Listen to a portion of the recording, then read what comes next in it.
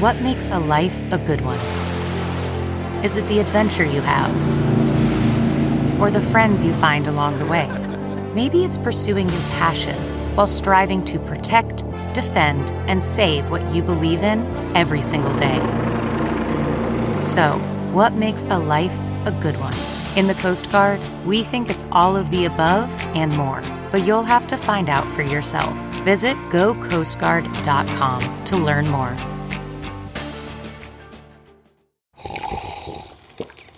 That's not just the sound of that first sip of Morning Joe. It's the sound of someone shopping for a car on Carvana from the comfort of home. That's a good blend. It's time to take it easy, like answering some easy questions to get pre-qualified for a car in minutes. Talk about starting the morning right. Just like customizing your terms so your car fits your budget. Visit Carvana.com or download the app to experience car shopping the way it should be. Convenient, comfortable. Welcome to episode 632 with my guest, Katherine Morgan Schaffler. I'm Paul Gilmartin. This is the Mental Illness Happy Hour, which is a place for honesty about all the bullshit pinballing around in our brains. The show's not meant to be a substitute for professional mental counseling. I am not a doctor, but I am a hypochondriac. I hate when I fuck a joke up. The website for this show is mentalpod.com. Mentalpod, also the social media handles you can follow us at, and the Venmo, should you care to do a one-time Venmo donation. Let's dive into some surveys. This is from the Voice in Your Head survey filled out by a woman who calls herself Silent Tuesday in Fog. And some of the things you tell yourself about yourself. Ironically, that I am worth getting to know and that I am a disgusting filth of a human. Now that's a dating profile. Isn't it weird how we can hold two completely incongruous thoughts at the same time? That was one of the things that I learned in therapy, is two things that are seemingly opposite can be happening at the same time. And I think a lot of times that's why it's so tempting to engage in black and white thinking, because we want to go, well, which one's true? But the world isn't black and white. This is from the Struggle and the Sentence survey filled out by Zoe. And about her bipolar mixed episode, she writes, "My brain has 200 arms and vibrates and breathes fire and wants me dead, and I'm supposed to just walk the dog and do the dishes." Snapshot from her life. Hiding in the bathroom to masturbate until I gave myself a headache because it was the least destructive option to make my brain shut up. My partner was watching TV in the next room and thought everything was fine. Thank you for sharing that, Zoe. This is from the Struggle in the Sentence survey filled out by Amazon Lady, and she struggles with rapid cycling mania and depression, and she gives a snapshot from her struggle. She writes, "One day I'm manically cleaning my house, interrupting and not knowing when to shut the fuck up, irrationally irritable, and spending all my money on DoorDash and shit I do not need. The next day, I feel such deep guilt and shame over how I behaved the day before that I can't even get out of bed. I do not want to see or talk to anyone. I do not deserve to be taken care of, even by myself." Wow, that's intense. That is intense. Thank you for sharing that. I have experienced hypomania, which is like the younger brother of mania, but I've never experienced pure mania. And I've never experienced the profound depression that people with bipolar 1 experience after they've been in a manic episode. And that, it sounds really, really heavy. This is from the Voice in Your Head survey filled out by Stephanie Sakes. And some of the things you tell yourself about yourself, she writes, "I tell myself I'm average. There's nothing wrong with being average. A part of me says, stop saying you're average. You are much more than average. The voice in my head has a hard time with solutions and seems to just have black and white answers about myself. Ugh, I live in a gray world and love being in the gray. ... Thank you for that, and thank you for the reminder about the black and white and the gray. Gray is so hard. Life is so tempting to live at 0 or 10, but so mind-boggling to live at 5, at least for people with compulsive personalities. This is from the Psych Ward Experiences survey, and this is filled out by a woman who calls herself, did I not get her? Oh, Goldie Fish. She was hospitalized for postpartum depression / psychosis. And she writes, I was a patient and I went a month untreated for a lack of understanding what was going on at the time. My son was 5 months old at that time and never would I have placed the two together. I heard things, saw things, and was under the impression that someone planted something in my head. Nothing made sense. I still carry so much pain and shame for this, and I'm hoping to eventually meet someone who has gone through this. My depression was self-sabotaging and so intense that I fell into a psychosis. I turned into a lab rat for months until my meds were what they needed to be. So yes, it helped, but it wasn't fun. I believe it was our guest, Jenny Yip, that talked about having I think it was postpartum OCD. I don't think it was psychosis, but there might have been some psychosis in there. If there's ever a topic that you want to know more about with the podcast, just Google a keyword that you're looking to hear about and include the word mental pod. And if there's an episode or a guest blog or something related to that, it should show up in the results. This is from the Racism Survey, and this is filled out by a woman who calls herself Donatella. And she writes, where to begin? And this was an answer to the question, sharing the experiences you've had with racism, when it happened, and how old you were. She writes, wow, where to begin? Let's just go to when I felt it the most. As a Latino woman, I come from a very interracial mix. I'm dark-skinned, but my daughters came out very light. Let's just say white, more on their father's side. Many times, I was assumed to be their babysitter and told to my face that if their mother heard them call me mama, she would be very offended. Do you remember how it felt when it happened? I wanted to break their face. I wanted to scream, how dare you? Do you need to see proof? I had people calling the police thinking that I had stole my child. I've been left waiting for hours in airport security check because of it.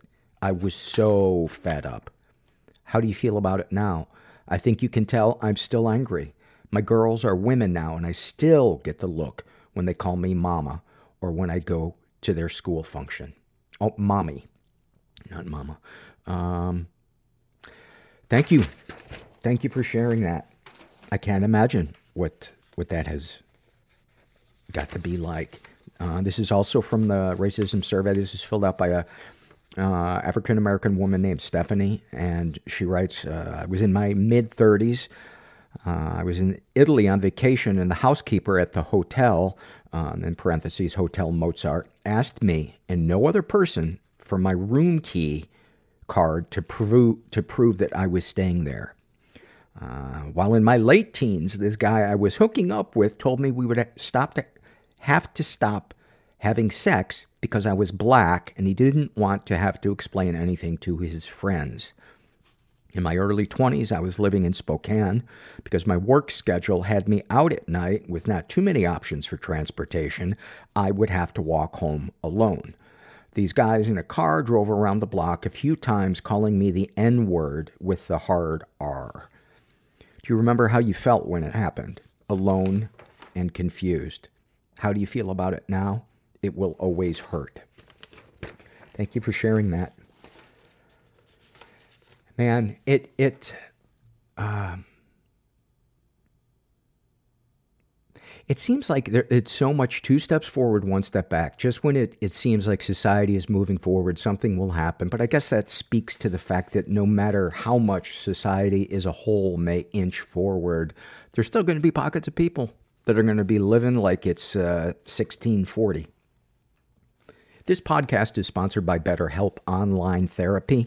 I talk to my therapist, Heidi, every couple of weeks, and she helps keep my brain tuned up. If you've never tried therapy, I'm a huge believer in it. I can't even imagine where I would be without the help of compassionate and wise, therapists. If you're thinking of giving therapy a try, BetterHelp is a great option. It's convenient, flexible, affordable, and entirely online. Just fill out a brief questionnaire to get matched with a licensed therapist and switch therapists at any time for no additional charge. I like when you sign up for a therapist, it's pretty simple. You go through and list some of the things that are important to you in a therapist and topics that you want to address. And you can always say, no, I don't like, the ones that you've given me or that you're giving me to select from, and they can give you more options to choose from. So if you want to live a more empowered life, therapy can get you there. Visit betterhelp.com/mental today to get 10% off your first month. That's BetterHelp, HELP.com/mental. And make sure you include the /mental part so they know you came from the podcast. This episode is sponsored by When Breath Becomes Air. When Breath Becomes Air by Paul Kalanithi is the exquisitely observed memoir of an idealistic young neurosurgeon attempting to answer the question, what makes a life worth living, as he deals with his own terminal cancer diagnosis. It's a stunning reminder to live while we are alive. A must-read for anyone in medicine, from a doctor-turned-patient. For healthcare workers, expand your view on patient care and the fragile beauty of our mortal lives through Kalanithi's unforgettable words. Some of the questions Kalanithi wrestles with in this book include, what makes life worth living in the face of death? What do you do when the future flattens out into a perpetual present? When the future is no longer a ladder towards your goals in life? What does it mean to have a child, to nurture a new life as another fades away? When Breath Becomes Air is a #1 New York Times bestseller, Pulitzer Prize finalist, and named one of the best books of the year by the New York Times Book Review, People, NPR, The Washington Post, Slate, and more. When Breath Becomes Air is available wherever books are sold. Learn more at prh.com/breath. And then finally, this is from the Struggle in a Sentence survey, and this is filled out by a guy who calls himself Single Daddy 420. And about his codependency, he writes, is it rude that I haven't asked my therapist about her trauma yet? My consciousness might be disintegrating.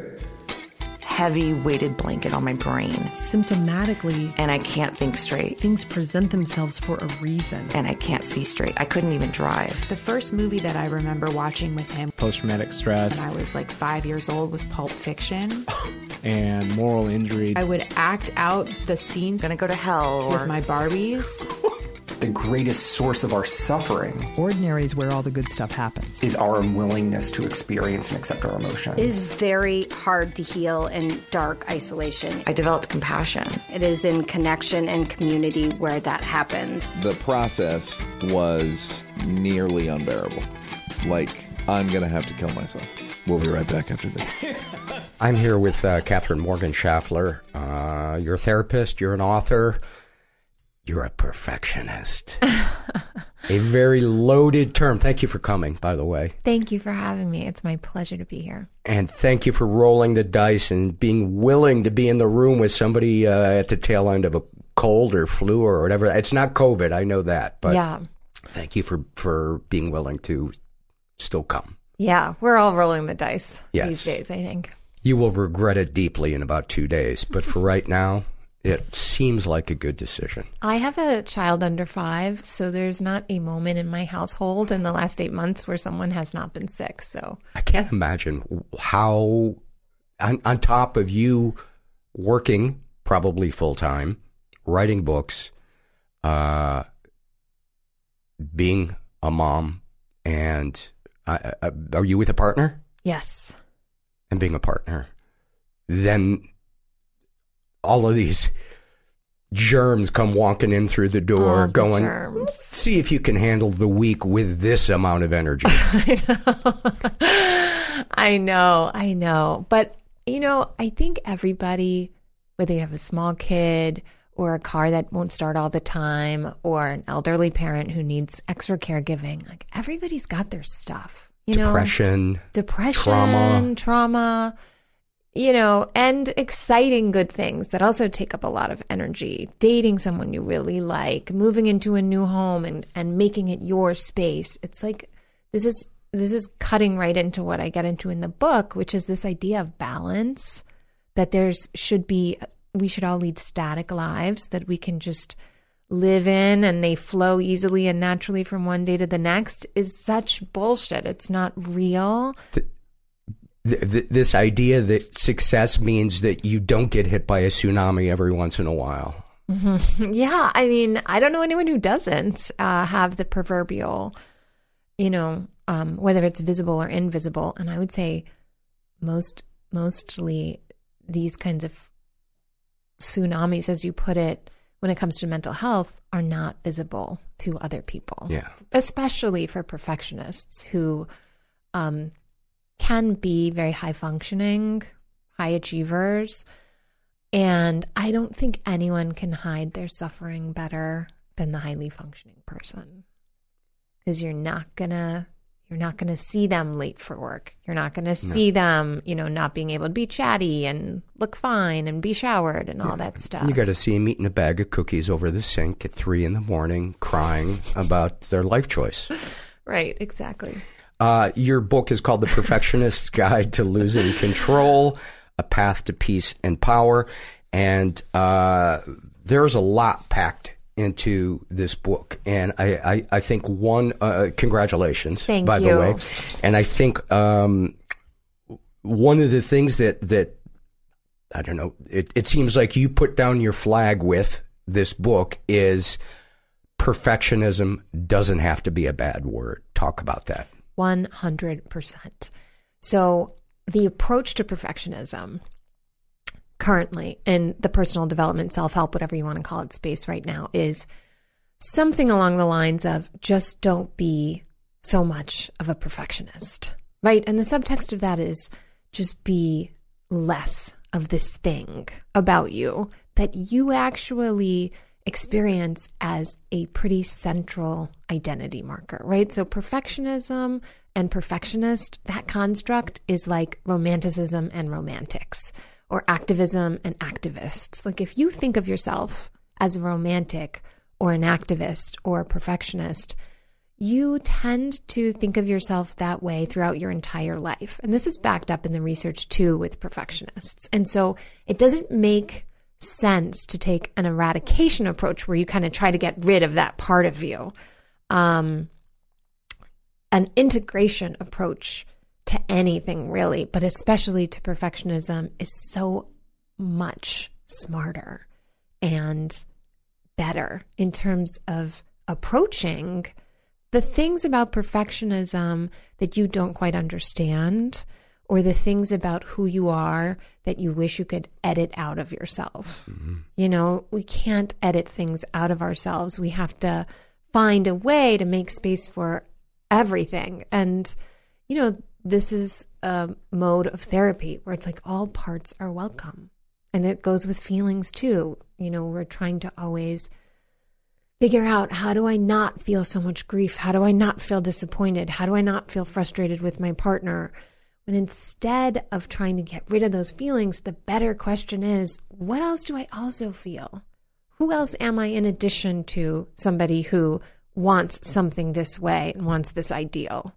And just kind of seeing your identity as a whole person, not just this one part of you that's very frustrating, or, in terms of emotionally, the one part of the one feeling that you are giving so much energy to that it eclipses the whole landscape in your mind. You're only seeing one color when there's a vibrancy of colors all around you.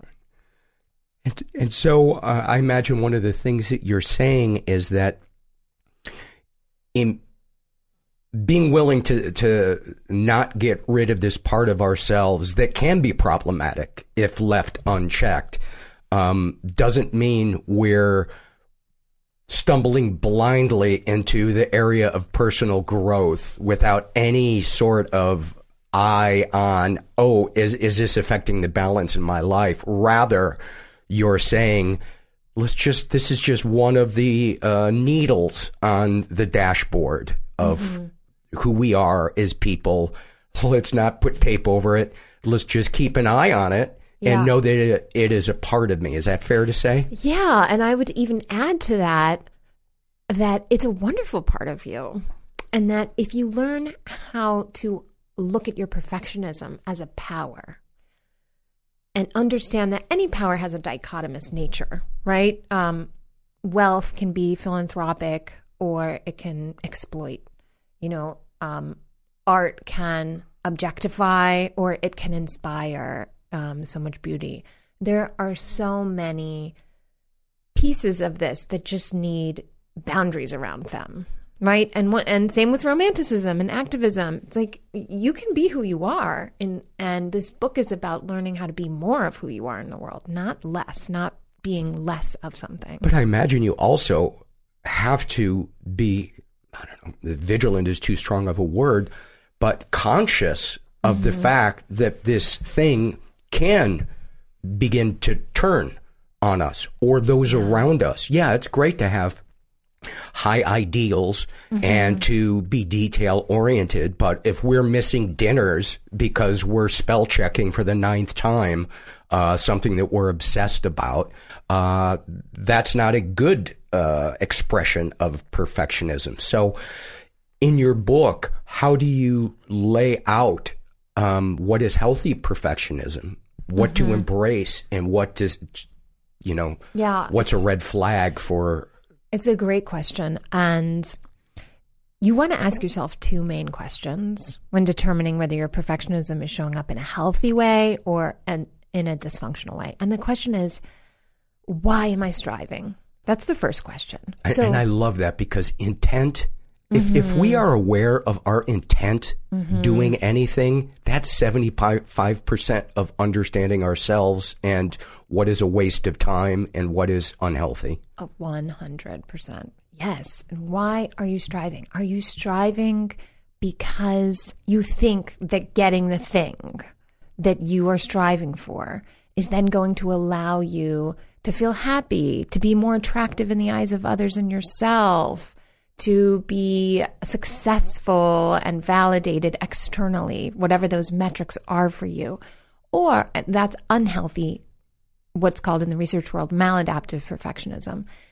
Or are you striving because, my God, you love it so much, you're so passionate, you can't help it. Even if you had $10 billion, you would still do that work, or you would still work so hard to, make that art or connect with that person.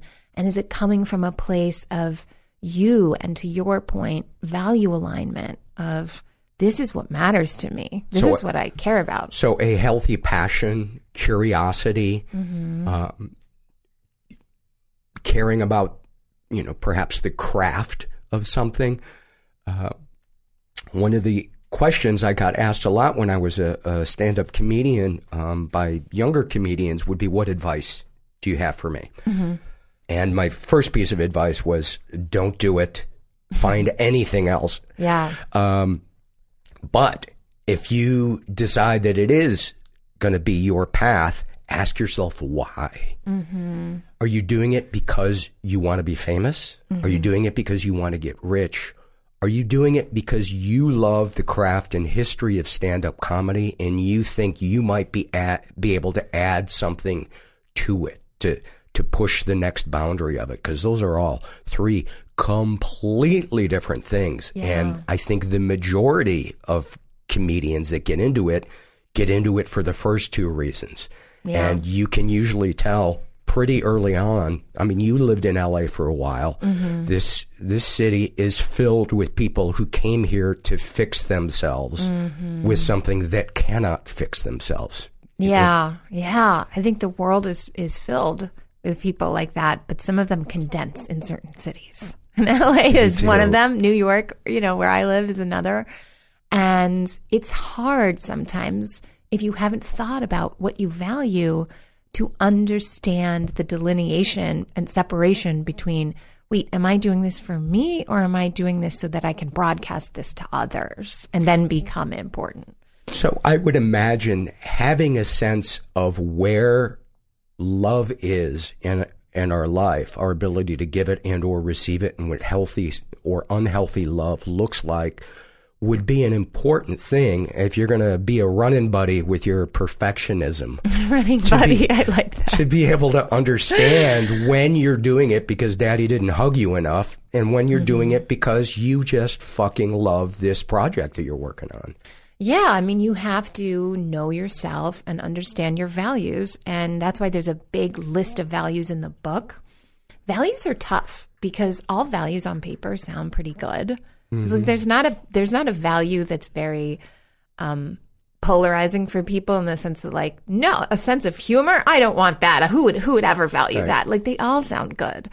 But you know, they can't all be equally important to you. You really have to do the work to look at them and say, you know, how much do you value propriety? How much do you value laughter or sense of humor? How much do you value continue on. And then you're going to get to understanding if the way that you're working is in violation of your values, which is always going to be dysfunctional, whether it's showing up in perfectionism or not. So going back to your original question, that first component is why are you striving like this? And the second question you want to ask is how. Even if you have the quote unquote healthy version of striving, if you're following that intense passion that is internally validated and aligned with your values in a way that's hurting yourself or exploiting or hurting people around you. Not getting enough sleep. Right. Canceling appointments. Exactly. Not good. And I think sometimes that's confusing because it takes so much to figure out who we are, enough to figure out like what's a good way to spend our time and energy, that by the time we figure it out, sometimes it can be so exciting almost in a way that you just want to have foot to gas pedal all the time. And you got to rest and take care of yourself. Especially in our culture where workaholism is celebrated, especially if it is connected to immense wealth. Mm-hmm. You know, we never look at what was the downside of you working 20 hours a day with 3 small kids at home who, you know, are now teenagers. Did that affect their personalities, their ability to attach and love and trust? Yeah. Yeah, your estate in the Hamptons is fucking gorgeous. Mm-hmm. Yeah. Yeah. And I mean, some people don't value connections with others as much as they value other stuff. And I'm not here to make any judgments on anyone's values. I'll do that for you. And nor am I saying it's okay to emotionally neglect your children, right? But I'm just saying that, you know, one thing I talk about in the book is what I call 1,000 daggers at once. And that's when maladaptive perfectionists get what they want. And research shows, and I've seen this play out a million times because I used to have a practice on Wall Street, that not only for a perfectionist in a maladaptive space does getting what they want not make them happy, it makes them more upset, more depressed, more frustrated, more isolated, more pretty much anything bad that you can think of. And the reason that happens is because there are no substitutes for self-worth. And there's no substitute for presence. There's not one. And human connection. Yeah, and human connection. And winning forces you to have to acknowledge that, you know? And so when there's no more top to go up and you still feel lonely, isolated, depressed, it's so painful. It's such a painful experience. I tell this story. This happened years ago. I was working on a TV show, and I'd recently moved, I've been in Los Angeles for a couple of years, and if you ever drive down Sunset Boulevard, it's the kind of the high rent place for billboards of show business things. And I always felt like, man, if the show I was working on wasn't such a dinky little cable show and they took a billboard out on Sunset Boulevard, I would feel like my show belonged in the rest of show business, and I was included and validated.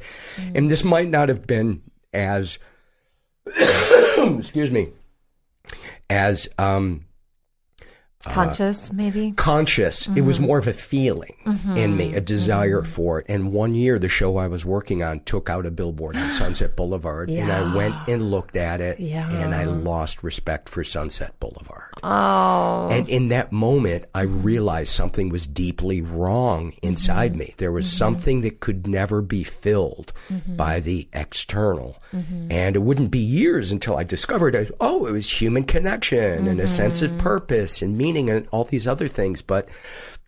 And how did you discover that?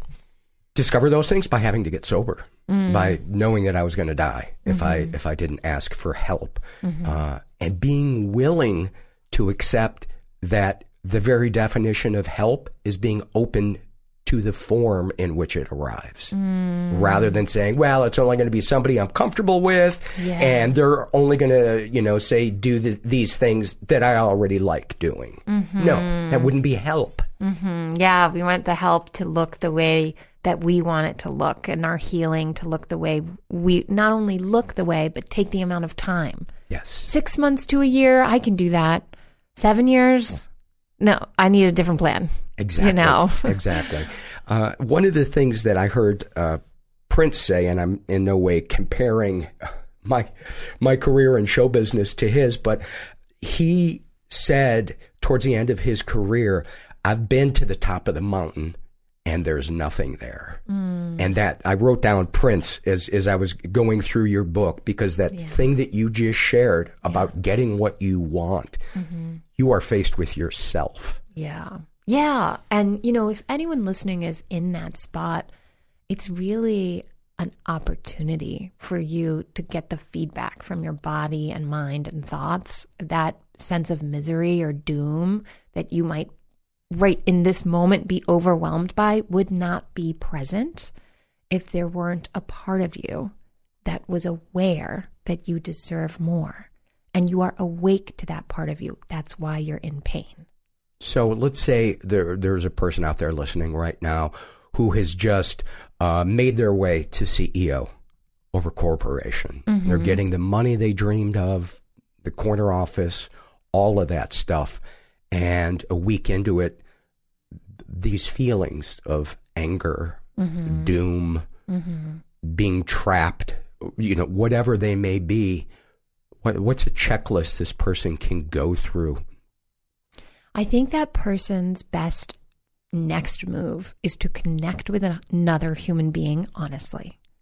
And, there are lots of ways to do that. I'm a therapist, so obviously therapy is on that list, but it can really be anybody that you feel is trustworthy. And if you don't have a trustworthy person in your life, being able to do what you mentioned before and look around and say, who might be able to understand this? And just beginning to speak out loud what is inside. There is a great power in letting your words hit the air. And you double, triple, quadruple that power when you let your words hit the air and another human being hears them. But even if you can't find another human being, just say out loud to yourself, I am not happy. I am scared. I am alone and lonely. There's power in that. And, I'm not here to give someone the one trick that everyone else knows that your listeners don't know, but the trick is to kind of do one thing at a time that's honest and connect to as many people that want your honesty as possible. In the book, you talk about 5 different types of perfectionists. Talk about those. Yeah. So it was fun writing this book because it's agreed upon in the research that we're in the infancy of this topic, right? So there's no clinical definition for perfectionist. Perfectionism isn't, a clinical disorder. And everybody has different definitions of what a perfectionist is. Some of the definitions, there's a lot of overlap. Some of them directly contravene one another. And I just thought, okay, there's no language for what I'm noticing in myself or the people in my practice. So let me put language to that. And I want to highlight what I noticed about perfectionism, which is that this thing is not a bad, evil thing in us. This is, in my opinion, a natural, innate human impulse to see an ideal and the reality and actively strive to bridge that gap in a patterned way, right? So more often than not. And when looking at that impulse and how it plays out, there's the classic perfectionist. And classic perfectionists are what we think of when we think of perfectionists. That's the closest archetype to like the rigid, preppy, here's my spreadsheets for our vacation activities. And classic perfectionists on the pros side, because all of these types have advantages and all of them have liabilities. On the pros side, they add structure to every environment they go into. They're highly reliable. They're very disciplined. And they tend to enjoy their perfectionism, a lot. And on the con side, they can struggle with spontaneity and collaboration sometimes. And their relationships interpersonally can end up feeling a little more on the transactional side, because it's if you're not managing this type of perfectionism, it can look like doing a to-do list, but you're not actually engaged, bringing your whole self into the moment. So people don't feel like they're really getting a sense of you necessarily. Then there is the messy perfectionist. And this type of perfectionist loves the beginning of anything, of dating, of a project, of moving in, of anything. And they love the beginning because the beginning is perfect. And the idea's in your head, and, it's just this special moment in time, right? But messy perfectionists struggle in the middle of the process when that perfection naturally fades away because you've brought something to life, whether that's a relationship or an idea or whatever. So messy perfectionists are superstar idea generators. They have natural enthusiasm and warmth. They want to do 1,000 things. And if they're not managing their perfectionism, they put their hands in all the pots, but they don't actually commit to anything. So they end up saying yes to 1,000 things, but because they spread their energy so thin, because they haven't actually made a choice about what they're not going to do, they end up not able to complete things. And then, of course, that gets into a negative self-narrative of nobody takes me seriously, I'm not disciplined, I need to get my shit together. I'm lazy, all that stuff. And the counterpart to messy perfectionists are procrastinator perfectionists who want the conditions to be perfect before they start, which of course never happens. Never. And what's so interesting about this is it's not just like a work thing. Perfectionism shows up in every single context and arena of life. So you think, okay, I'm going to procrastinate tasks that I don't want to do, but a procrastinator perfectionist will just as readily delay going on vacation, in the same way that they might delay a very stressful work project, because it's not the right time to go on vacation, and the weather might not be good that month, and and they're just waiting for something to be perfect. On the pros side, these people are really thoughtful. Unlike messy perfectionists, procrastinator perfectionists are not impulsive, which is a huge asset, right? They can see all opportunities from a 360-degree angle, and their preparative measures are really thorough. And on the con side, of course, if you take that too far, then it just turns into paralysis, and you don't end up doing the thing you want to do. Then there's the intense perfectionist, and this is like if we think of the public persona of Steve Jobs or Gordon Ramsay. These are people who are focused on a perfect outcome. And so they're trying to get to the end, and they're focused on efficiency, and they're effortlessly direct. They do not lose that focus. And those are all advantages. However, if you're not managing this kind of perfectionism consciously, it can get out of control in the sense that your high standards turn to impossible standards, and you end up being punitive with people around you or yourself. in a really dangerous way. So that can look like, great, you achieved the goal. Now, half the people on your team are going to quit next quarter because they're all fucking miserable, and they don't feel like you care about them at all. And everybody hates each other kind of thing. Or at the dinner table, it's great. The table looks good. The holiday, decorations are up, all the things. Nobody at the table is talking or comfortable. Right? Because you forced everyone to be there at 7:00 on the dot in this, that kind of thing. And then lastly, there's the Parisian perfectionist. And this one is really interesting because this kind of perfectionism plays out interpersonally. So it's about... Why the name Parisian? Oh, so I came up with that name after the beauty aesthetic of French women who give off this kind of effortless look to their beauty. And it's so chic and seems just totally natural. But behind the scenes, there's a whole ad going on, right? And so the Parisian perfectionist... Unlike a classic perfectionist who broadcasts their perfectionism, there's a sense of embarrassment about trying, and there's a vulnerability in not wanting people to see that you care and you want something. And that's because what Parisian perfectionists care about is wanting to be liked. The deeper version of that is that the ideal that they're seeking is connection. So they want to be perfectly understood. They want to perfectly like others. They want to perfectly understand themselves, their communities, whatever it is. And that's wonderful because these people are naturally inclusive. They're enthusiastic and warm and similar to messy perfectionists in a lot of ways. But if you're not managing this type of perfectionism, it turns into really toxic people pleasing. And, you're just doing a big song and dance to get people to like you, forgetting what you even like yourself. Is there a struggle with vulnerability to be the authentic you and risk rejection? Yeah, I think the immediate gratification of people pleasing is confusing for Parisian perfectionists who want connection. And that is sort of like the processed foods version of connection. Right. And it's a shortcut to connection. And I want to be clear, it's a shortcut that doesn't work, right? It's a shortcut to a dead end.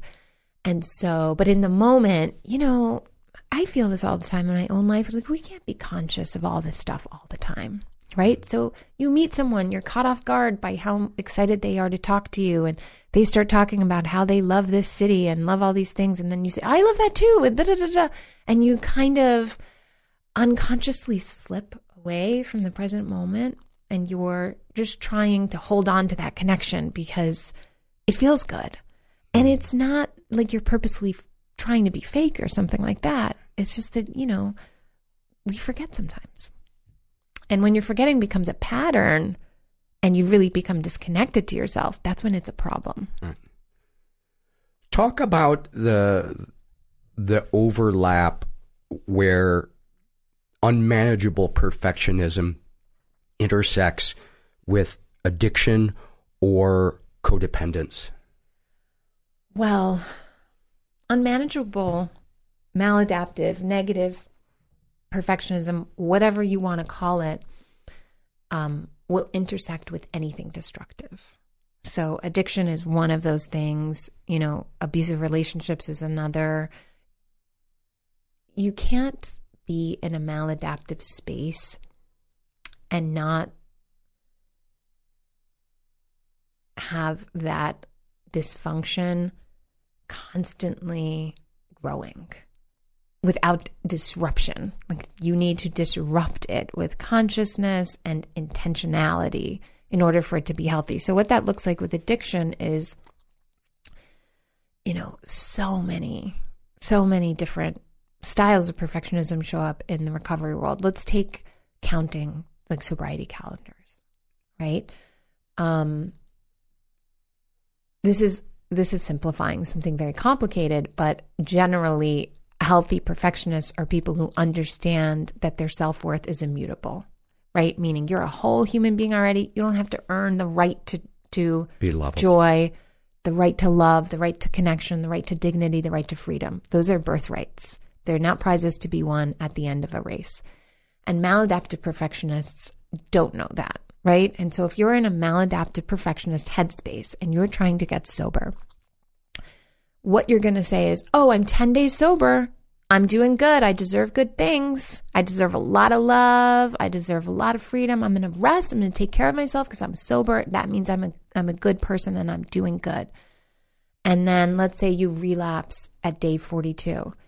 You just sink like a stone into all the negativity that probably brought you to addiction, right? I'm a piece of shit now. I failed. None of those 42 days counts. I'm starting over at square one. None of that stuff is true, right? But you immediately attach your behavioral mistake of drinking, smoking, whatever it is, to your self-worth. And you say, I was good and worthy when I was sober, but now that I've relapsed, I don't deserve anything good. I'm not even going to go to a meeting because I just deserve to punish myself. Which is the gasoline for the cycle of shame and, Yeah, it really is. And it's not perfectionism that's the problem. It's punishing yourself that's the problem. It's how you respond to your perfectionism. And so, that's the great unlock here, is that you don't have to change who you are. You don't have to not be a perfectionist to be healthy. What you do have to do is learn how to be compassionate with yourself. Oh, so hard. You cannot be a healthy person without understanding how to be compassionate with yourself. Maybe you understand it intuitively and you don't have the language for it. And hey, whatever works, that's good with me. If you don't, then, I offer Dr. Kristin Neff's framework of self-compassion, which How do you spell her last name? Neff. Okay. It's so helpful. She's so brilliant. She's a pioneer in her field. And she was the first person to really research self-compassion, which is a word that, how are you supposed to know what that means, really? It just sounds like being extra nice to yourself. Right. But that's not what it is. Self-compassion is a resiliency building tool that involves 3 steps. And those 3 steps are mindfulness, what we talked about before, of realizing that, yes, you feel disappointed. Yes, you feel, not worthy of any of this stuff because you had that drink or you picked up whatever. That's not all you feel. You also might feel curious about something. You also might feel the desire to connect with someone. You also might feel like maybe those 42 days did count for something. You also might feel playful, tired, smart, whatever it is. The second component is kindness, and kindness is really about meeting yourself with connection. It's not about, the difference between kindness, being kind, and being polite is that when you're polite, you're doing something that is based on propriety, right? So it can be very perfunctory. Mm-hmm. When you're kind, your goal is connection. You're not trying to solve a problem. You're not trying to do anything other than genuinely connect to someone. Someone falls, you say, oh my God, that must have really hurt. That's kind, right? You didn't solve their problem. You didn't, you know what I mean? So kindness requires that you acknowledge that you're in pain. And it looks like saying, instead of externalizing stuff and being, that meeting was so hard, or the holidays are so frustrating, you're bringing it on the I and saying, I'm hurting. I am tired. I don't know how to do this. And then after you acknowledge you're in pain, you meet that pain with kindness. Like, I'm hurting. Maybe I should just sit down for a second. Maybe I should make myself a tea. Maybe I could call somebody, text somebody. You're not trying to do damage control and fix and whatever. Right. You're just trying to be kind. It's very simple and very hard. And the last one is probably my favorite, if I had to pick, of Neff's framework. It's common humanity. And that's about understanding that we live in a world of billions of human beings. And whatever idiosyncratic thing is happening with your particular problem, it's actually not a unique problem. And millions of people are probably feeling it right now. Now, the less we talk about problems, the more they feel uncommon, and that makes us feel isolated. Sexual abuse is a good example. That's still somewhat taboo to talk about in our culture. So part of the problem of sexual abuse is obviously the traumatic history Another part, and what research suggests is somewhat of an even larger part, is the shame that people feel because they feel alone in it. So common humanity is about recognizing that you're not alone. And we intellectually concede to that, but we don't emotionally register it. Huge gap. Which is why being in the rooms is so helpful, because you're literally hearing people tell their stories and you don't even have to speak to understand, oh, I'm really not alone. This is actually really common. And that helps you feel connected. And when you feel connected, your stress response stops being so activated all the time. And you're able to kind of get in a little bit of an expansive place, a solutions-oriented place, like a safe space. And some of us don't even know that that exists until we experience it and realize that we have been living the opposite of that and thought that that was normal. What do you mean by that? It's like trying to describe color to someone who's never been able to see. For instance, I didn't understand that intimacy was lacking in my life until I got into recovery and experienced deep intimacy and experienced being loved in a way that was different than how I imagined what love and acceptance would feel like. Like I never imagined that I would sit in a room, half of it filled with guys who had been in prison, and we'd be laughing and crying at the stories that we would tell. And I would feel, I say it very often, this is my jacuzzi. This is where I come, and I get so relaxed in there because I feel so much love and trust and compassion that I'm not trying to sleep. Yeah. I close my eyes because I feel so fucking safe. I didn't know until I experienced that was a feeling that a human being could experience. My level of relaxation had never gotten near there. Wow. So I assumed that the relaxation and the comfort that I'd felt previously in my life was the tail end of the road of, the ultimate of what relaxation could feel like. Little did I know, it was only a taste. And yeah, but I think there was a part of you that might know, because I think, a lot of people have that experience of the baseline being so, 6 feet under the floorboards kind of thing, that you get any kind of taste of generic or superficial connection and you're like, oh, I guess this is it. I guess there's something wrong with me and I'm fucked up because this isn't making me happy. But the fact, again, that you're in pain and that when you are sitting quietly with yourself and these moments, of pain and frustration and misery sneak up on you, that's information that your body and mind are trying to give you of there's something more. I want to point out that, and I talk to my clients about this all the time, like imagine a world in which you had an absence of all the stuff you're trying to get rid of, right? Like, because a lot of people move through life and they're very much okay with superficial levels of connection and truly want to just acquire things and broadcast that acquisition.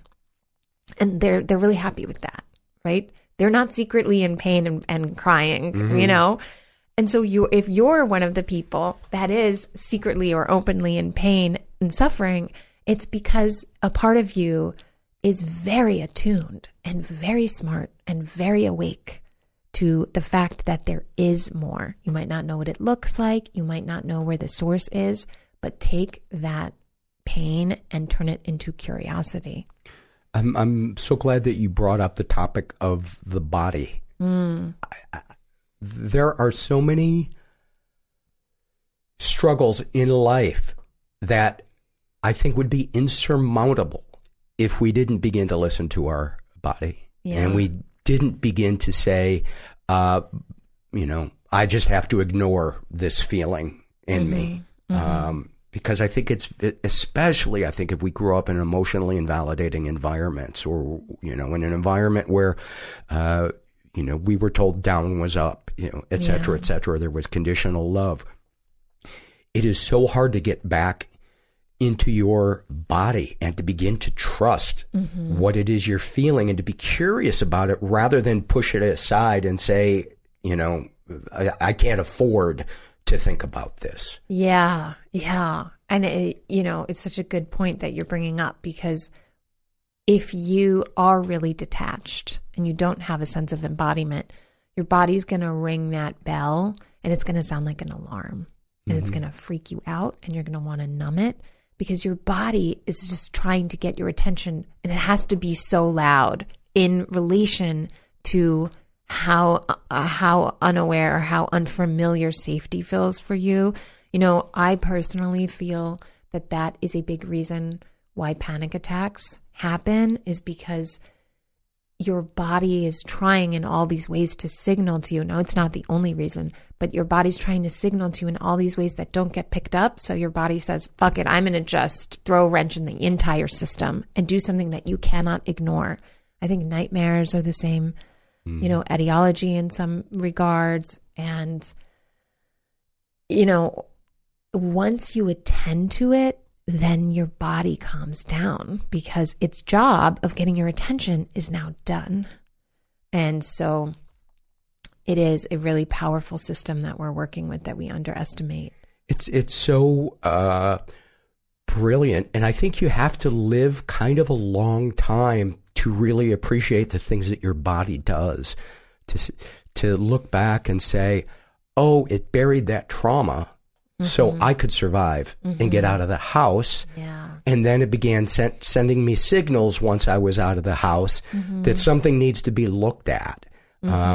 It sends me signals that, when you're around this person, you get a stomach ache. That might be something to look at. Is it something that you're bringing to the table where you're placing unnecessarily high expectations on thinking you got to impress this person to get their love? Or are they toxic and they're manipulative and you can't call them on it because it's so fucking under the radar that you don't want to be impolite? Could be 1,000 things, but I think if we don't say, why do I have a stomach ache? We miss out on all these beautiful paths of healing and growth and connection and understanding. Yes. And everybody's heard the book, The Body Keeps the Score. And I know I'm supposed to be promoting my book, but what I'm really promoting more than anything is mental health. And the best book that I ever read that is so brilliant about this is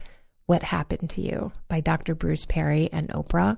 And it's written as a conversation, so it's really actually easy to read. It's on trauma and resilience, which sounds like a really heavy topic, like, ugh, no thank you. I'd rather watch 3 hours of mindless TV. But it actually has a lot of storytelling. It's really well done. It's very easy to synthesize and take in, and it's little small nuggets. And it talks about exactly what you're talking about, is the brilliance of the body and how protective it is. And then once you get into some semblance of safety, how much the body reaches out to you to try to call you back to it, so that we can live holistically and, in our wholeness and alignment instead of in this fragmented, disjointed way. Talk about eudaimonic versus hedonic. Am I pronouncing those? I know hedonic I'm pronouncing correctly. Yeah. So, when we think about what we value, you want to be aware of these two forms of well-being, right? And hedonic well-being is about making yourself feel good in a sort of dopamine kick way, right? So when I think of happiness, I think of hedonic pleasures. When I think of joy, I think of eudaimonic pleasures. So joyful, eudaimonic living doesn't necessarily make you feel happy all the time, or even a lot of the time. Happiness isn't the goal. The goal is meaning. And so perfectionists are eudaimonically oriented. They want meaning in their life. they're not trying to achieve a goal necessarily. They're trying to achieve the ideal that the goal represents. That's why when a perfectionist achieves a goal, they always move on to the next goal, a bigger goal, because they're not after the goal. It's the chase. They're after the ideal and chasing that ideal. And so I think it's a really important thing to keep in mind, because sometimes people think, oh, I'm not happy, something's wrong. If happiness is a value to you, then maybe something is wrong and you need to do more, dopamine kind of stuff, like play video games and watch TV that entertains you in the exact moment that you're watching it. But what I would challenge people to think about is happiness more important or is meaning more important? They're not mutually exclusive, but they're not one and the same. And for most perfectionists, meaning is a lot more important. So when you're not happy, it's not automatically a signal of dysfunction. It doesn't automatically mean something is wrong with you. We're human beings. We're not supposed to be happy all the time. There's a lot of suffering around us and within us. And if you're present and awake in the world, you're going to feel that sometimes. And that's not automatically bad. Anything else that you would... one of the things I wanted to talk to you about is the term spirituality. Your degree, or one of your degrees, is in psychology and I got postgraduate certification in that. Yeah, so that's not a degree per se, but I love when people talk about spirituality not in a worshipful sense, but in the sense of the connection between the mind, the body, and the spirit, because I think there's so much damage has been done by organized religion that spirituality, as soon as some of us hear that word, we check out, because we're like, somebody's going to talk about God and get fucking boring and monopolize the conversation, and I'm going to have a stomachache. Right. Well, to me, this is the way that I have sorted it out in my mind. To me, God, what we think about as God, is just presence. And I say just presence as if presence is some like minimized thing, but I think presence is the most powerful energy in the world. Being able to be in the moment. Yes. So God is presence. Spirituality is access to presence. Religion is instruction on access to presence. That's how I think about it. I love it. My God. What a beautifully, is that in your book? I didn't put that in the book. That you got your next book. I got to put that in the book. That is so beautifully succinct. The other thing that I heard somebody say one time about the difference between religion and spirituality is religion is for people who are afraid of going to hell. Spirituality is for people who have been there. Oh, I like that too. Yeah, well, that's now good. You got a second book. You got it right. Oh, I already had that. Just an amazing job with the book. I mean, Thank you. You really, really open up the conversation, and I love anytime somebody takes a topic that we think we knew everything about, and they expand it out, and don't do it in a quick fix. Here's my 10 steps for a better life, bullshitty kind of way, but do it in a here's an angle to look at this in addition to the way you already look at it. And that, to me, is just a sign of a great book and thank you. And a great thinker. My intention with this book was to create a piece of work that engendered connection. And I think if we're connected, the rest begins to work itself out. Like things will fall into place. And connection to me is the cardinal marker of mental wellness and the first place that anybody who's struggling should go. So I didn't, nor could you, write a book that's like, here's instructions on how to be a happy human. And, to bring it back to Dr. Perry's research, the greatest marker of mental health is relational wealth. It supersedes geography, income, all this stuff is how connected do you feel to yourself and the people around you? And it only takes one real connection. It doesn't even have to be in person. You know, you could feel really connected. It's called a parasocial relationship to a podcast host, to an author who's not even alive anymore, to, you know, an artist who you feel a kinship with, musicians, whatever. Connection comes in so many forms. And I think taking any connection you can get is always a good idea. The book is called The Perfectionist's Guide to Losing Control, A Path to Peace and Power. Catherine, thank you so much for coming on. Social media? Yeah, I'm on Instagram at Catherine Morgan Schaffler, and my website is also my name, CatherineMorganSchaffler.com. And it's SCHAFLER.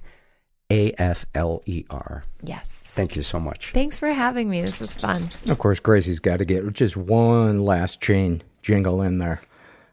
Gracie says to say hi, by the way. Oh my God, she was so fucking cute this morning.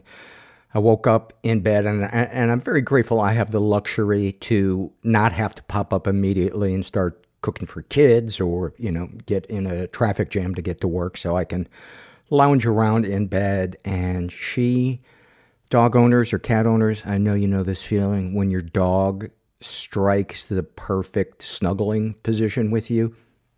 And she had her head right against my neck. So I'm laying in bed, you know, my head kind of propped up on a pillow, and she's like laying on my shoulder with her head like against my chin and neck. And we must have sat like that for 20 minutes while just over and over I told her that she was the princess, an angel, the most beautiful girl that had ever been created in the universe, that she's smart, funny, fast, strong, lovable. And then I just repeated these things over and over again for like 20 minutes. I'm glad that dogs can't speak, because I think we would be crushed to know that maybe they don't love us as much, you know. Maybe she thinks of me as not even like a guy, like, oh, that's Paul. She just thinks, oh, here comes the treat machine. Let's dive into some surveys. This is from the Happy Moments survey, and this is filled out by a woman who calls herself What's Going On Up There. And she writes, today I shared eye contact with someone during a conversation. I've been acting very withdrawn from all my friends for weeks now due to chronic stress and just general unhealthy and intrusive thoughts, and it felt so good to be seen for the first time in so long. I hadn't had a conversation with this particular person in over a month, and just the fact that he listened to me, engaged me in a conversation, and made eye contact meant the world to me, more than he'll ever know. Can I tell you how much I fucking love that? I love that A, you felt that way, and B, that these are doable moments that we can have in our lives, that we can be there for other people with something as simple as listening and having eye contact, getting together for coffee, and just being present. And I think it's I hate to sound like an old fuck, but I think it's becoming endangered with today's phone culture and just the need for constant stimulation. And it can be hard sometimes to sit still and listen to some fucking windbag go on about their stupid fucking life. Did that take a bad turn? That felt like that did. This is from the Shame and Secret survey filled out by Lexi. She identifies as straight. She's in her 30s, says that she was raised in a slightly dysfunctional environment, never been sexually abused. She's not sure if she has been emotionally or physically abused. Darkest thoughts. I am married, but things aren't perfect. My husband is not physically abusive, but has a short fuse and gets angry easily over minor things. It gets wearing after a while. I always back down when we have arguments because I find it's easier than being yelled at. I find myself attracted to all sorts of guys I know and fantasizing about flirting with them or having an affair. I feel like my husband, quote, deserves, unquote, it for sometimes being a jerk. This is an acquaintance There is an acquaintance of ours who I'm very attracted to, and I always try to look my best whenever I see him. I don't think I could ever bring myself to act on my feelings, but I keep hoping maybe he'll make a move. But then I wonder, would I want to be with a guy who'd have an affair with a married woman? Sometimes I think about the fact that my husband is quite a bit older than me and not in the best shape, so maybe he'll die while I'm still youngish and I can make a move on this acquaintance. It sounds like I want him to die. I don't, but I just think about what if sometimes. Thank you for your honesty about that.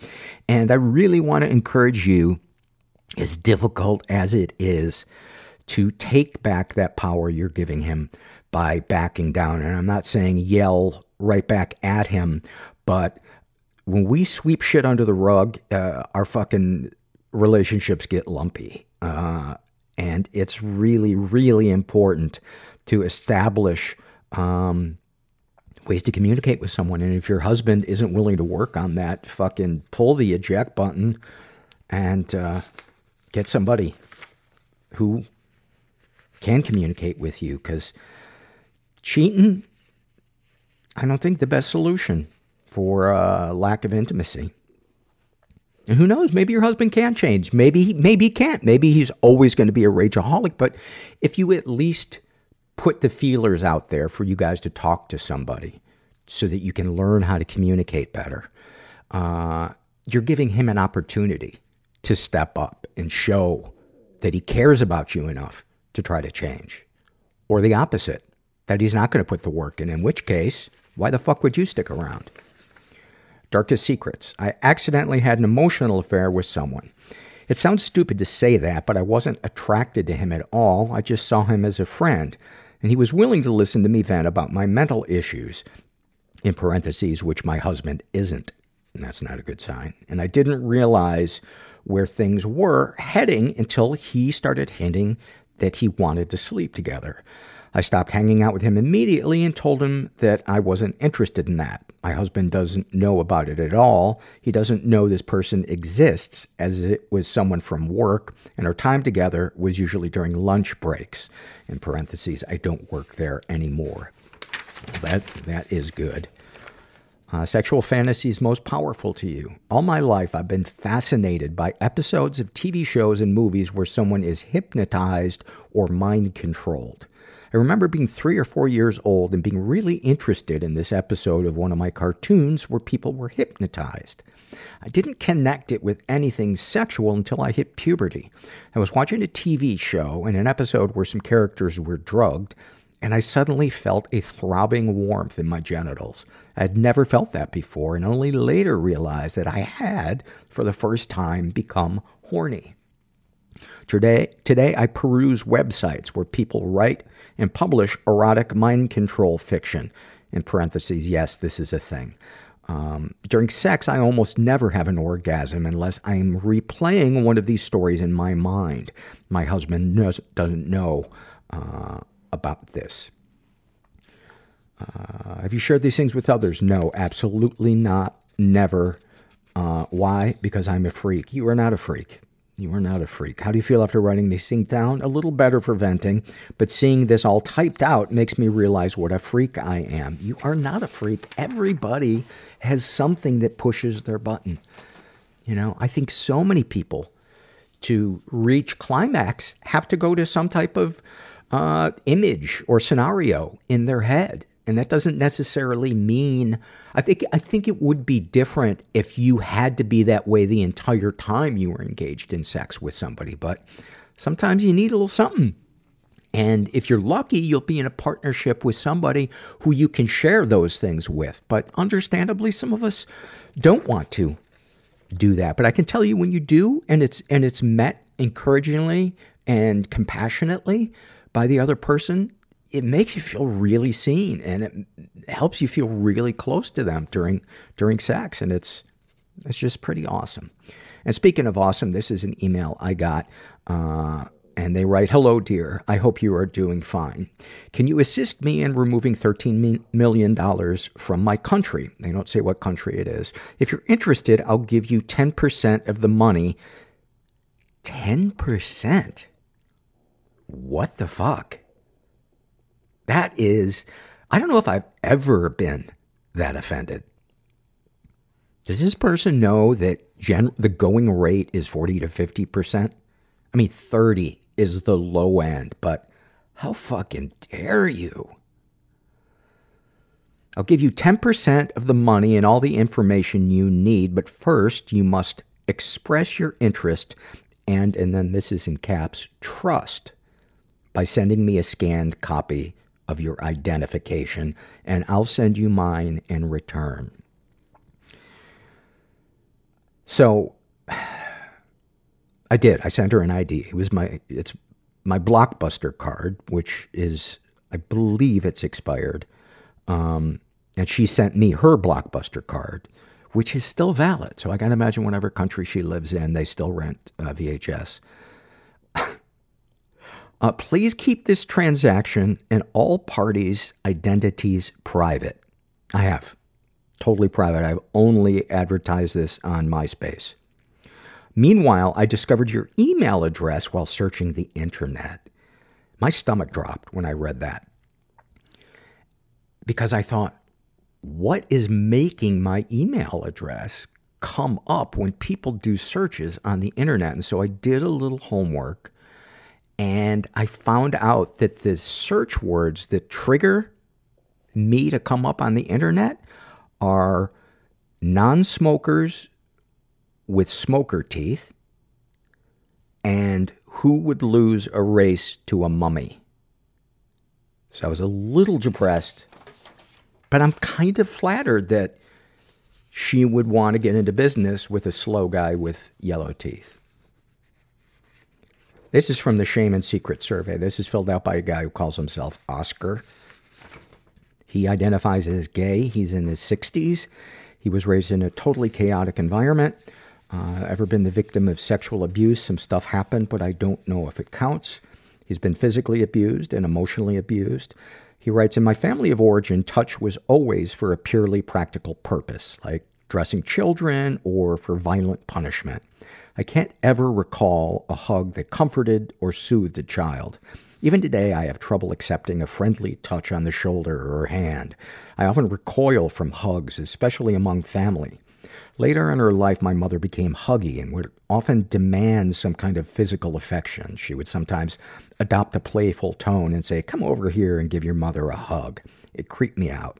I really didn't want to feel her touch when for so many years, the only time I felt her was when she slapped me.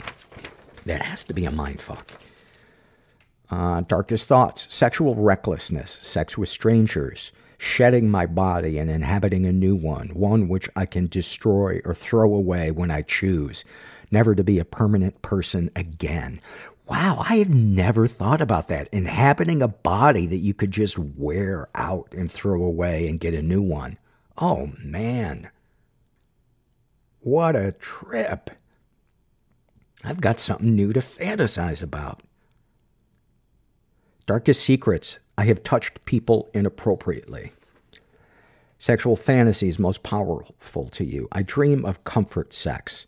Physically undemanding, where I can retreat into myself and simply enjoy gentle, novel sensations, which another human being has invented for me to enjoy. It might seem passive to an observer, but for me, I imagine it to be consummately empowering.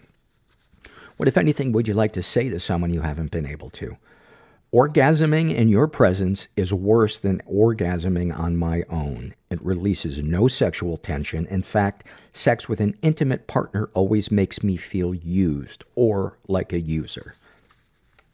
He didn't specify who he would like to say that to, but yeah, man, it is lonelier being in a relationship that doesn't work than not being in a relationship. That's at least my feelings. What, if anything, do you wish for? A cool, dark room with a comfortable bed and a handsome stranger. The only person I can trust not to hurt me is a stranger.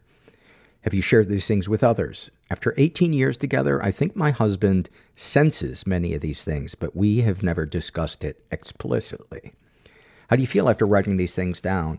I still feel crappy, but it's slightly better crap. Anything you'd like to share with someone who shares your thoughts or experiences. Strangers can change your life. Any comments to make the podcast better? You needn't put yourself down so much, Paul. I know it makes you feel better in the moment, but aren't there other better ways to reassure yourself? There probably are, but I swear to God, in that moment where I'm like, oh my God, that was so stupid what I just said, or everybody's gonna stop listening, or, you know, whatever ridiculously self-centered, black and white, perfectionist thought I have.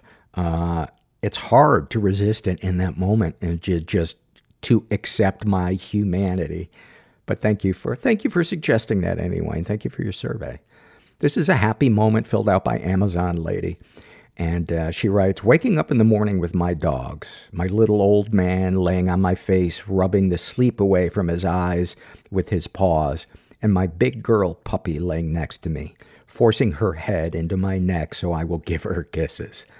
Laying outside in the sun, feeling the sun beam down onto my skin, smelling the fresh air, hearing the sounds of the birds chirping, and admiring my beautiful plants. That's awesome. Thank you for that.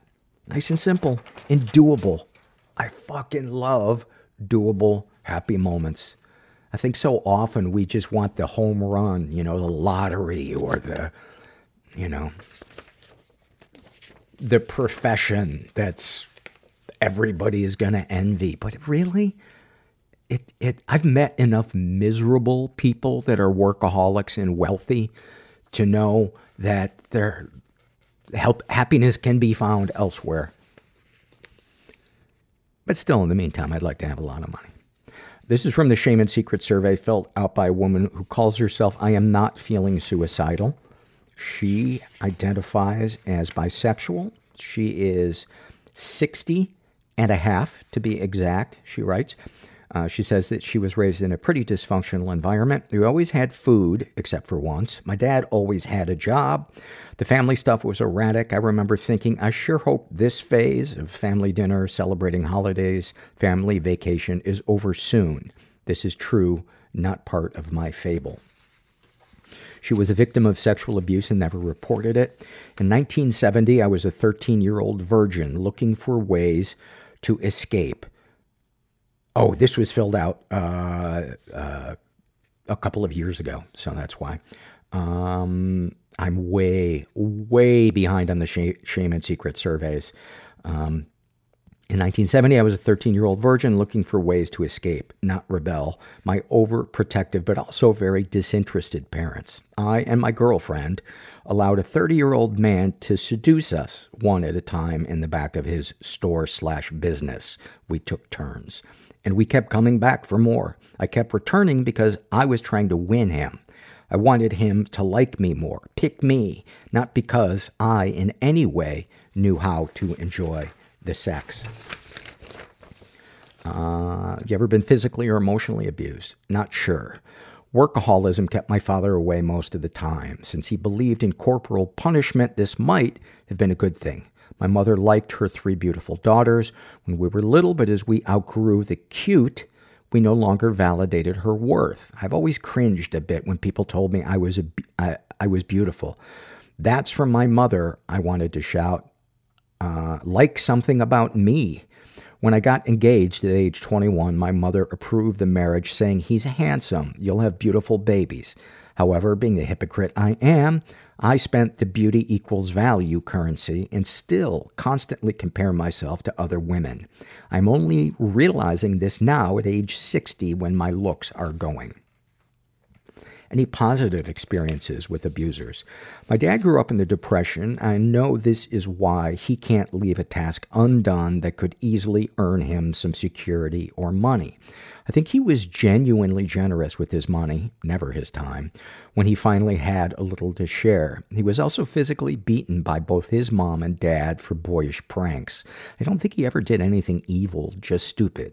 Yes, my feelings are complicated. I did and continue to always forgive him. He's 87 years old. But I don't understand why he can't see that his reactions, throwing shit, breaking walls and doors, are the same as his parents. My mom died when I was 29. She smoked herself to death. She died without a gray hair or wrinkle, though. I guess that was her goal. The real complication here is that I can't really conjure up any feelings of fondness or respect for either of them. When my relatives or sisters criticize me for not visiting them, I think to myself, well, tell me why you visit them. I can't understand you. Darkest thoughts. My darkest thoughts are about getting beaten while tied up on a stake and then getting gang-banged. I also think about sex with my son and a horse falling in love with me, although I just want the horse love, not real sex with her or him. Darkest secrets. Well, my deepest secret is that I lie a lot. I have this mythical childhood that I've perfected as an ongoing theme, and I refer to it frequently. It's easy to keep it straight since very few people around me knew me as a child or know my family. Since my 30-plus year not happy marriage fell apart 3 years ago, I also generally have 2 to 4 men that I am fucking and tell them that they are all the only ones. As soon as I hook one in, I remove my profile from the dating app where we met and kind of expect them to do the same. I've never had one who actually did take down their profile, but then again, I haven't had a relationship that has lasted more than 6 weeks either. By the way, despite my promiscuity, I've never had an orgasm with another person, which kind of leads me to my biggest lie, which inflicts pain pretty much only on me. I fake being multi-orgasmic, but boy, oh boy, I am a whole lot of fun to fuck. Sexual fantasies most powerful to you. Most powerful is that I am adored, protected, beloved. The fantasy person is made up, a sort of Arab prince that I urge to take another wife since I'm past childbearing age, but he loves me best. Sharing this, the first and probably only time I ever will, shows me how the webs of childhood still hold me as that little girl who needs to shine over her sisters.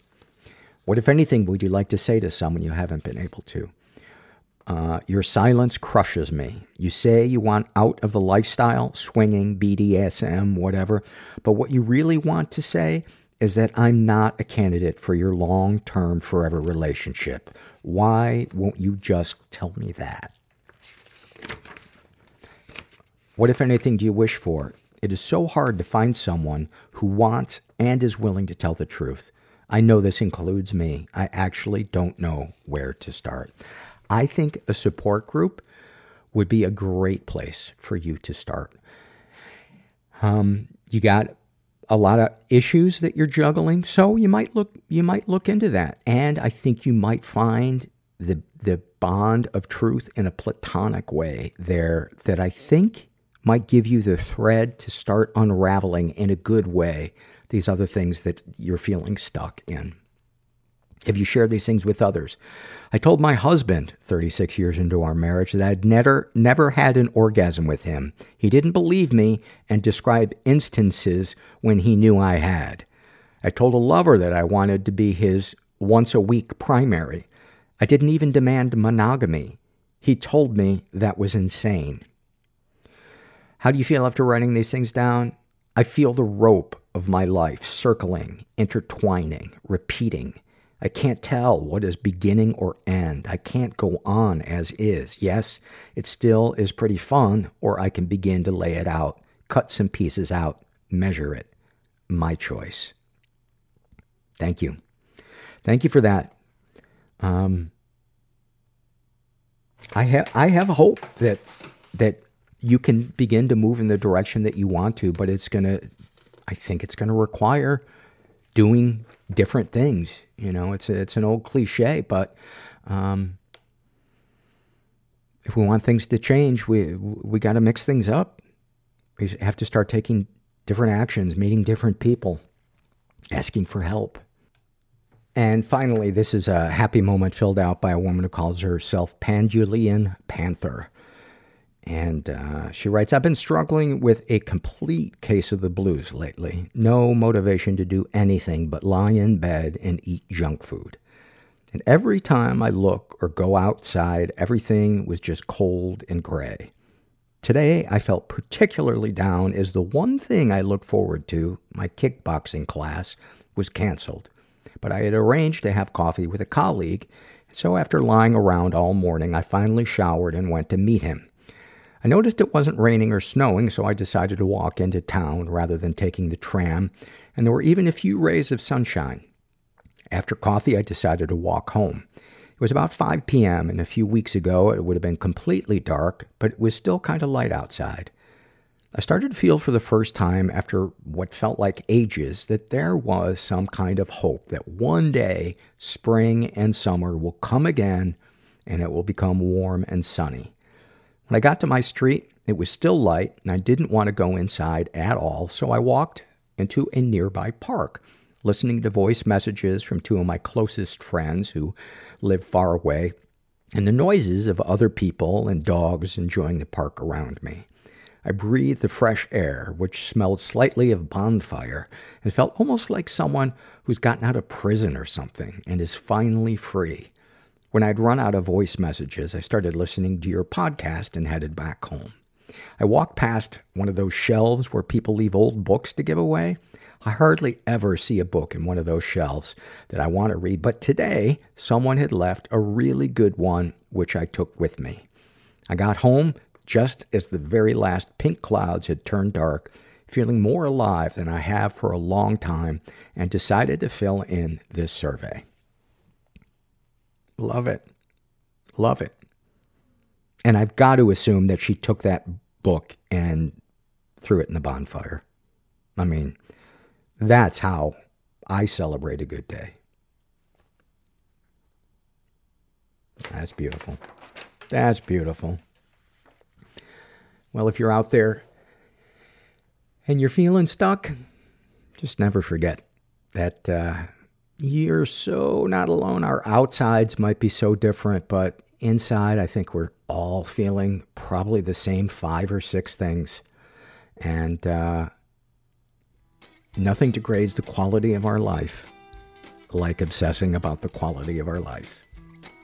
Or should I say lives? I don't know. You figure it out. Thanks for listening.